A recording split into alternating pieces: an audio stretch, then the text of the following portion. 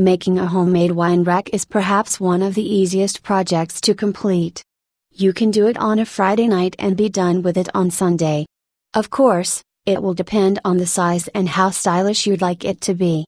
Regardless, it's a lot like playing with Lego bricks and then seeing what you can come up with, a few hours later. While some are easy to make, larger ones with intricate designs take months to complete. A homemade wine rack is a fantastic activity for your home. You can get your partner involved, or perhaps your 7-year-old can help with a thing or two. After all, a couple of creative minds is often better than one. In addition, such a simple project also fosters resourcefulness. Do you have medium-sized cans lying around? What about leftover PVC pipes from your recent kitchen renovation? Perhaps you have some steel rods in the garage or old wood planks from several of years ago. All these can be turned into wine racks. Even pallets, grates, mailing tubes and nails can give your favorite wines a new home.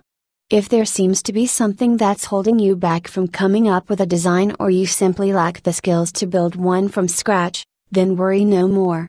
There are free wine rack plans out there that can help you get started quickly. Soon, the materials that you have lying around will make sense.